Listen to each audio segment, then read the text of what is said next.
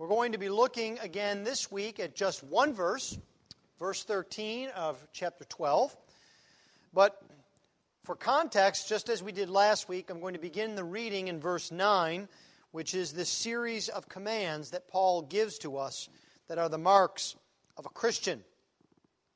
So if you would please give attention to the reading of God's holy word. For the word of the Lord is completely inerrant.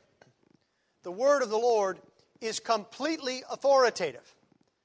And the word of the Lord is completely sufficient. Romans 12, beginning at verse 9. Let love be genuine. Abhor what is evil. Hold fast to what is good. Love one another with brotherly affection. Outdo one another in showing honor. Do not be slothful in zeal. Be fervent in spirit. Serve the Lord. Rejoice in hope. Be patient in tribulation. Be constant in prayer. Contribute to the needs of the saints and seek to show hospitality. Thus far the reading of God's holy word. Let's pray for His blessing upon it. Heavenly Father, we ask this morning that you would open up your word to us. We ask that by the power of your Holy Spirit, you would illuminate our minds, that you would allow us to hear in your word the words of our Lord Jesus Christ, that you would point us to Jesus, that you would allow us to know what you have done for us in Christ. This we ask in Christ's precious name. Amen. Well, we have been looking now for the past few weeks at the marks of a Christian in Romans chapter 12. What we are actually seeing are several commands that Paul gives to the believer. These are not suggestions from Paul. They are not limited to just a few believers or a select group of believers. No, Paul is commanding believers here to live out their faith and to do so in a certain way. Now, this list that we find here in Romans 12, like any list, is not exhaustive. But it is foundational. He has told us that the most important mark of a Christian is love. And he then has told us that love governs all that the Christian is and does. Love is the result of what God has done for us in Christ. Then Paul moved on to selflessness, that we are not to focus on ourselves, but on others. And then we saw that the Christian is hopeful. Even in the midst of trials and tribulations, the Christian is hopeful because our hope is not in circumstances, but in Jesus Christ. Now we take up a fourth mark, that Christians are to be generous. I hope that you can see the interconnectedness of all of these marks. Generosity flows from love, and it is motivated by selflessness, and it relies on hope. It is a very practical mark of the Christian. And so this morning I would like us to see three things from our text. First, we will look at the general context of this verse. What is the context for Paul's command? Then we will look at sharing with the saints. Paul's command to us to be sharing with the saints. And then finally, Paul's command that we are to be helping with hospitality. The general context, sharing with the saints and helping with hospitality. Now, before we begin specifically with Paul's command, we need to remember the general context in which Paul is writing. This general context has two aspects I want us to look at. That this command comes to us first as a response, not as a requirement. And then secondly, it is a specific command, not a general command. Now, the context is important, and it has been important for all of the marks, but it is especially important here. And the reason that is that our world has a certain view of generosity, both how it should be done and how we should be rewarded for doing it. And if we're not careful, we can unknowingly fall into line with the world's view of generosity. So we must understand the biblical context for this command. Now, thankfully, we don't have to go back very far to find the context.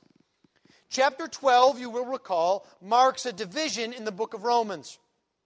We've talked about this before, that chapters 1 through 11 form the first portion of the book, that is, in which Paul teaches us who we are in Christ, what Jesus has done, and what that means for us.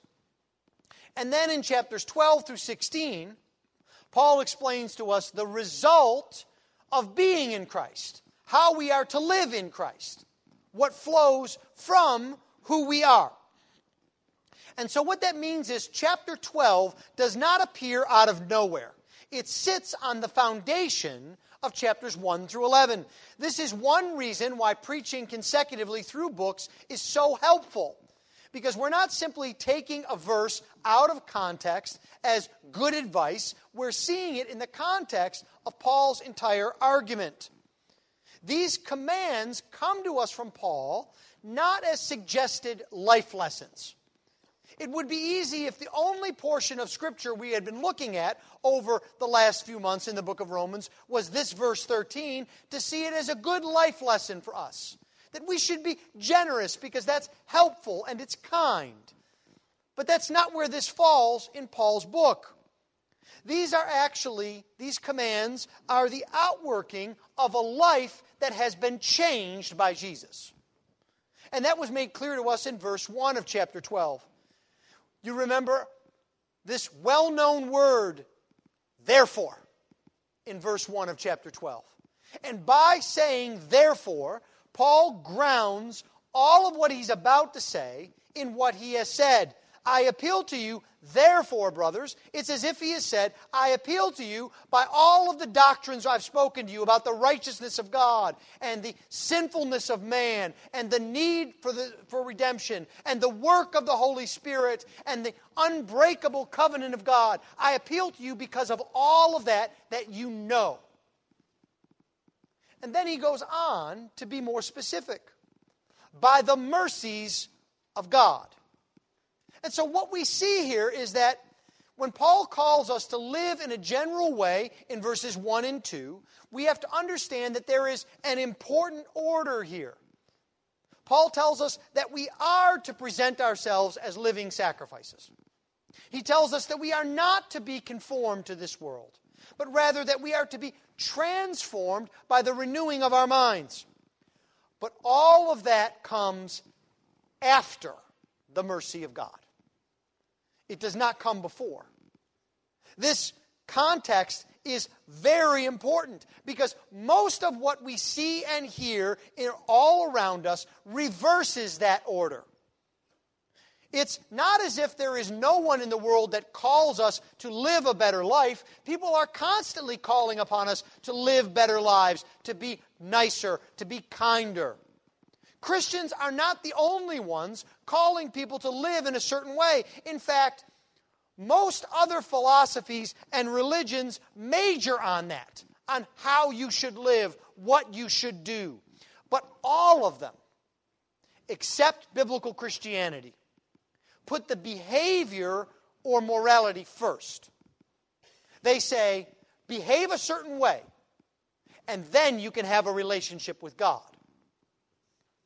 Only the Bible teaches that God accepts you as you are, a sinner in need of grace, because of the work of Jesus Christ. When you believe in who Jesus is and what He has done, God credits Jesus' righteousness as yours. That's what Paul has been saying in the first 11 chapters of this book. And so the context is very important here. Why? Well, because the world has a particular view of generosity. Generosity is seen as a way to make up for past wrongs. Generosity is a way to wipe away guilt. We've seen this throughout history. Men who have made fortunes in less than honorable ways try to repair their reputation and to clear their consciences by giving vast sums of money for charity and humanity. You can go all throughout the country and find large endowments, huge charities set up by 19th century industrial barons. And they did this to change the world's view of them and their business practices. And they did this to clear their own conscience about things that they knew they were guilty of. They thought that by giving money, they could then become right with the world and right with God. We see this even in calls today for social justice. It's as if only giving money can fix the problems. Only giving money can make things right. This is the world's view of generosity. But we must instead keep this in mind. What Paul is commanding here is a response to the mercy of God, not a requirement for it. The second part of the context for this command is that it is a particular command. For this, we go back to our text in verse 13. Paul says, "Contribute to the needs of the saints and seek to show hospitality." Now, we are going to look at two aspects to this mark of the Christian, generosity, sharing and hospitality. And we'll look at that in just a bit. But we have to see first that these commands are focused. They are not general and uninformed or undefined. Paul does not say, contribute to the needs of others. Now, why doesn't he say that? What is his point here? What he does say that you are to do is to contribute to the needs of the saints. Very specific, particular. So Paul is not talking about everybody here. He is not commanding a general generosity to all people indiscriminately. So who are the saints? The saints are those who have been called out by God to be His people. Literally, saints means holy ones. But we should take this not in the sense of super Christians or a subset of Christians who are holier than other Christians. No, the Bible calls all of the people of God saints because they have been set apart from the world by the love of God and the work of Jesus. Now, Paul is not changing his focus here in verse 13 from where he has been. This is not a vague description or direction to be kind to all sorts of people. That's not Paul's point here. Now, let me say this for a moment. Paul is not prohibiting Christians from being kind and generous to non-Christians. He's not saying you're sinning if you help others who aren't Christians. That's clearly not what Paul's saying. That would cut against other passages in the Bible that say we are to show mercy to others. But what Paul is doing here, as he describes a mark of a Christian, is not describing some vague general kindness. No, instead he is saying that the mark of the Christian is to care for the body of Christ.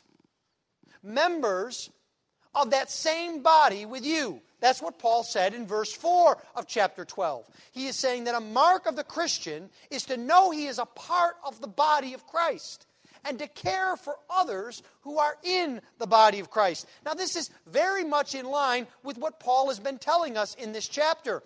In verses 3 through 8, he tells us all about the body of Christ and how we are members one for another and how we need one another and how when one member suffers, all suffer. Because what Paul is teaching us about here is more than behavior. The world can tell you how it thinks you should behave, that you should give more to other people. But Paul is teaching us something very specific here. The specific commands here assume the community of the body of Christ. We might even say that verse 13 is an outworking or an example of what Paul said in verse 10, that we are to love one another with brotherly affection. How do we love other Christians? By providing for them, by being generous with them, by sharing with them. So as we come to the specific of Paul's commands, we must think about them in the context that they are a response to the mercy of God, not a requirement. And that they are directed specifically to the family of God and not generally to all. Let's now then turn to the specifics of what Paul is commanding us. Paul's statement in verse 13 is actually one command in two parts. We've seen this over and over again in verses 9 through 13. You should be able to do the grammar of this now with anyone who comes up to you and asks you about the Greek grammar of this section. You know it by heart by now. What we have here is a noun that gives us the context for our action, the sphere of our action, and then we have a verb telling us what to do. So you remember, with respect to honor, we are to outdo one another. With respect to zeal, we are not to be slothful. With respect to hope, we are to rejoice. And so it is here. The noun is the needs of the saints. With respect to the needs of the saints, we are to do, Paul says, two things. There are two verbs here, two parts. Contributing or sharing and practicing hospitality. Now, we're going to look at each of those in turn. But let's start with the situation for the action, that is, our noun. Our translation is a good one here. It translates the word that Paul uses, needs. The problem we have is not with our translation. It's not even with the English word. The problem is with the meaning that we have poured into the word need. What is a need? We use this word often, far too often. We speak about needing a vacation or needing a new phone or needing a bigger house. In fact, we refer to what are essentially luxuries as needs. Can you imagine someone in the Sudan who is starving, who is beset by war, who fears having his children being taken away into slavery, needing the latest iPhone? Would that really be a necessity? Now, please note here, I am not saying that you can never take a vacation. I'm not saying that you shouldn't ever buy a smartphone. You know me, I love technology. I'm not saying that you should find the smallest house you could possibly find. What I am saying is, let us not describe these things as necessities. They're not things that we need. The word here for need has as its root necessity. When something is lacking, when something in its absence would cause a grave difficulty. In fact, this word can be and is translated necessity or necessary or even to be dependent on.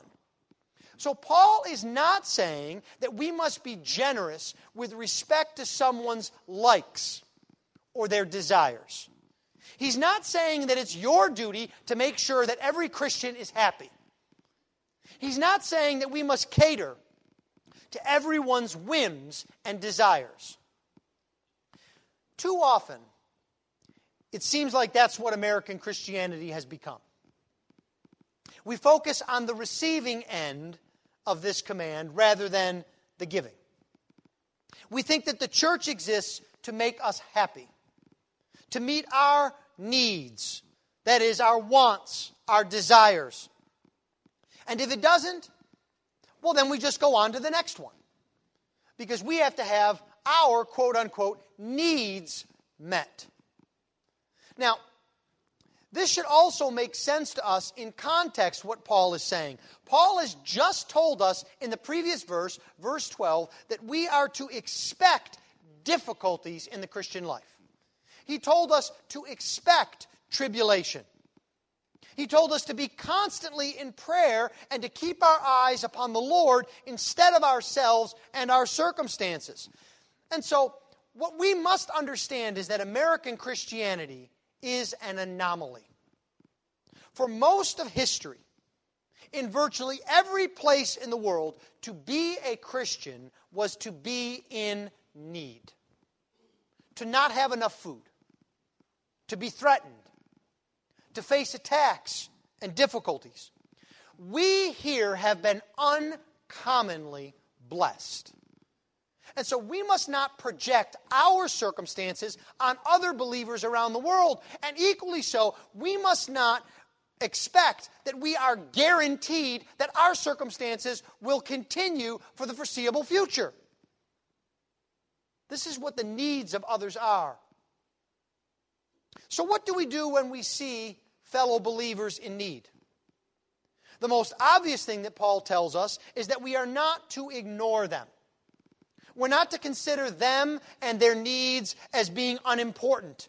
That makes sense because, again, we are a part of one body, the body of Christ. And so the first part of this command, the first verb, is that we are to contribute to the needs of the saints.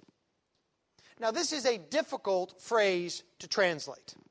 That is because the word here that Paul uses doesn't seem to go exactly with the noun needs. Now, the main idea is captured by our translation, contribute. Other translations are similar. They'll use the word distribute for the needs of the saints. The main idea is that we are to give to the saints who are in need. It makes sense, and it captures what Paul is saying. But there is a problem here, a problem that is twofold. First, we have a limited view of what the verb contribute means. Second, Paul himself has a broader view in mind, and that's why he's using this particular verb. When we think of contribution, we think of writing a check. Or I guess in our day and age, of making an electronic funds transfer. That's what a contribution is. That's how you contribute. And normally when people ask for a contribution, that's what they have in mind. Transfer some funds over to me. Now, that is perfectly appropriate to think about in this context. I'm not saying it's wrong. If a fellow believer needs food, it is perfectly appropriate to give them funds to buy food. But the problem comes when we think we can completely fulfill this command with a check or an electronic funds transfer. Instead, Paul uses a very specific verb here. He could have used other words. He could have said give. He could have even said give money, but he doesn't do that. Those words were available to him. The word he uses here is a word that means to share, or even to enter into fellowship with. As a matter of fact, the other times that this verb is used, it's not about money. It's about partnership, about fellowship, about sharing. It's a word that you may even know. It's koinonia. That word here means fellowship. It's just that here it's in a verb form rather than a noun form. It's essentially the same root word that we see in 2 Corinthians 13 in the benediction, that we have fellowship with the Holy Spirit. It's the same word. What Paul is describing here is more than just giving money to others. He's telling you to become partners with those who are in need. Now, as soon as we think about this way, it challenges us. We can't obey this directive simply by writing a check. When we think about it this way, we become aware that Christians have needs that are not just monetary. And so my Christian duty is to make others my partner. The one who is in need is my partner. It's more than an action to perform. It is a mindset. It is an attitude. And so this requires more of me. I have to enter into the life of my fellow believer. I can't keep my distance. Now, how could we think we could keep our distance? How could we love fellow believers from a distance? How could we outdo in showing honors at arm's length? No. You see, what Paul is telling us here is the world is focused on getting, but the Christian is focused on giving, on entering into the lives of others. Are you looking for ways to fulfill this command? To have this mark of the Christian shine forth in your life? Are you seeking to enter into the lives of fellow believers? That does mean helping with the needs they have, providing resources, providing funds, absolutely. But it also means meeting the needs of loneliness they might have with your time. It means meeting the needs of depression and despair with encouragement and prayer.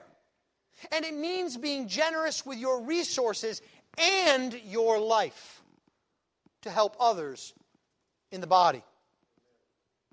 The second way that Paul calls on us to meet the needs of our fellow believers is to show hospitality. Now, once again, we have to move past our limited view we may have of this word. When you hear the word hospitality, what do you think of? We usually think of having people over for dinner, don't we? That's hospitality.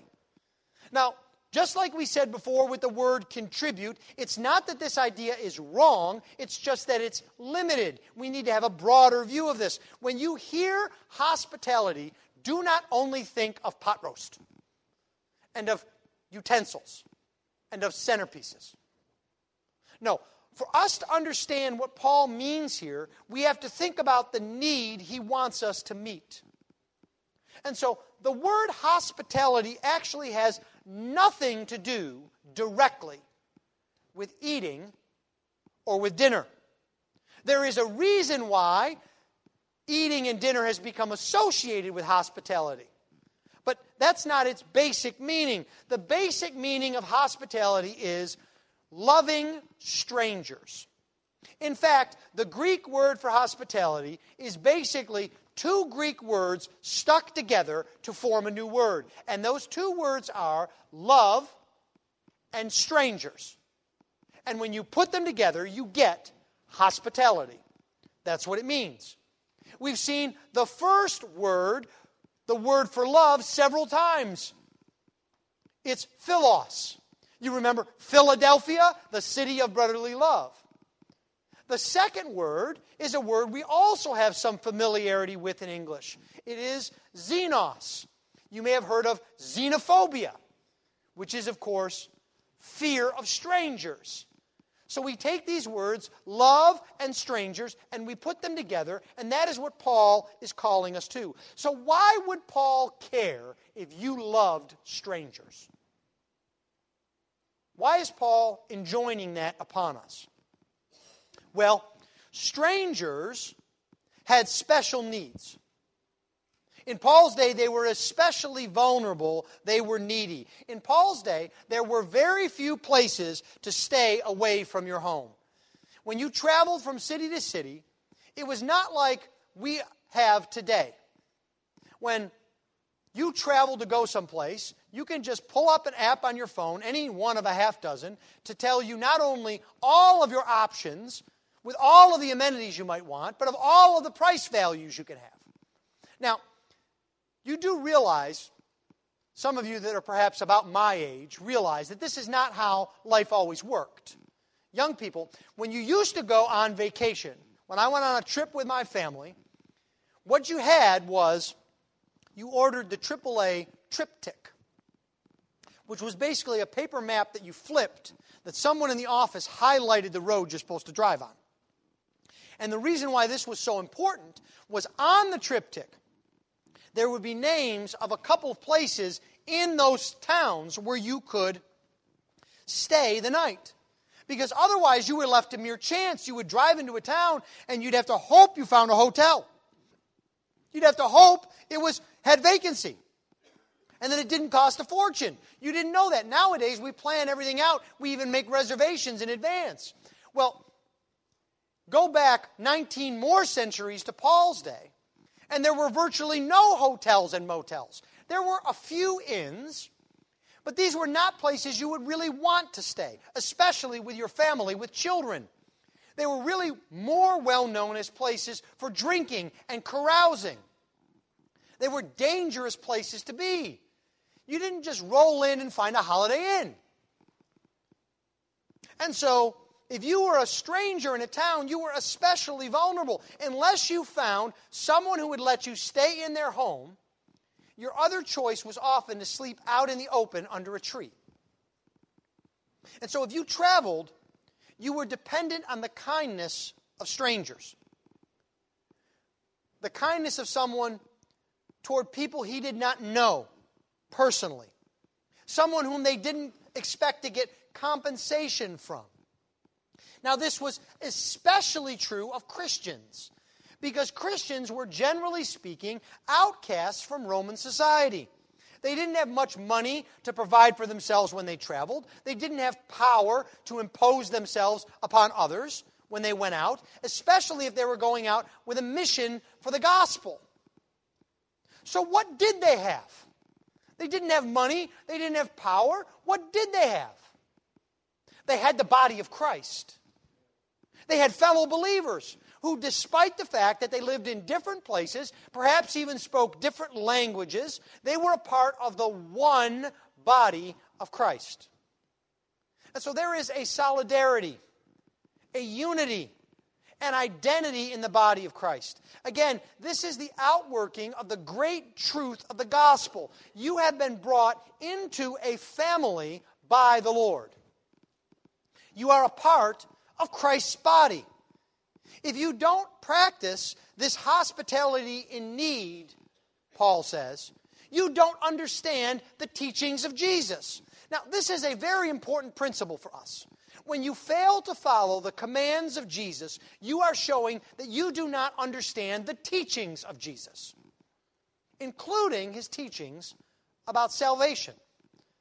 So often we pit teaching against practice, and we wonder which is more important. The truth is that our practice must flow out of our teaching, or else we have not properly understood or believed the doctrine. Now, I want to make one final and important point about hospitality here. We have seen that it is to meet a real need, a hardship. We see that it has been something necessary in the past and even in most parts of the world today. But how are we to exercise that form of generosity? Does God care what it looks like? Well, I hope you understand that God always cares about how we obey his commands. Not just that we do what he commands. The Bible is full of statements to this end. The best example is, I think, a negative one. We see throughout the Gospels that the Pharisees are attempting to do the what of God's commands, while avoiding the heart of the why of God's commands. And so Paul helps us here with this. The verb he uses here is very graphic. Our translation gets this connotation better than some others. The ESV translates it, seek to show hospitality. Other translations are a bit weaker. Practice hospitality. Or be given to hospitality. The verb here is better translated pursue, in the sense of going after, being active, running down. The picture in your mind should be that you are racing after hospitality. That you are afraid that you might miss it, or that you might lose it. You are pressing on to catch it. This is the way this same verb is used in other places in the New Testament. Paul puts it this way in 1 Corinthians 14. After that great chapter on love, he says, pursue love and earnestly desire the spiritual gifts. It's not as if you can take or leave love. You are to go after it. You are to pursue it. Paul puts it this way concerning his own life in Philippians chapter 3. He says, not that I have already obtained this or am already perfect, but I press on to make it my own. The word there, press on, is our same verb. We are to press after hospitality. Do you think that Paul thought the Christian life was rolling out of bed and maybe something will come up that will allow him to follow Jesus? I don't know about you, but I don't picture the Apostle Paul there. When whatever version of his alarm went off, he was probably, before his feet hit the floor, formulating all of the things that he could do to serve Jesus. And he didn't want to miss a one of them. He was probably praying that the Lord would not only give him opportunities, but that he would make the opportunities clear to him so he didn't miss them. That's how we are to pursue hospitality. Now, Peter describes this view of pursuing hospitality in the same way, but he uses negative language. That is, in 1 Peter 4, verse 9, he says, show hospitality to one another without grumbling.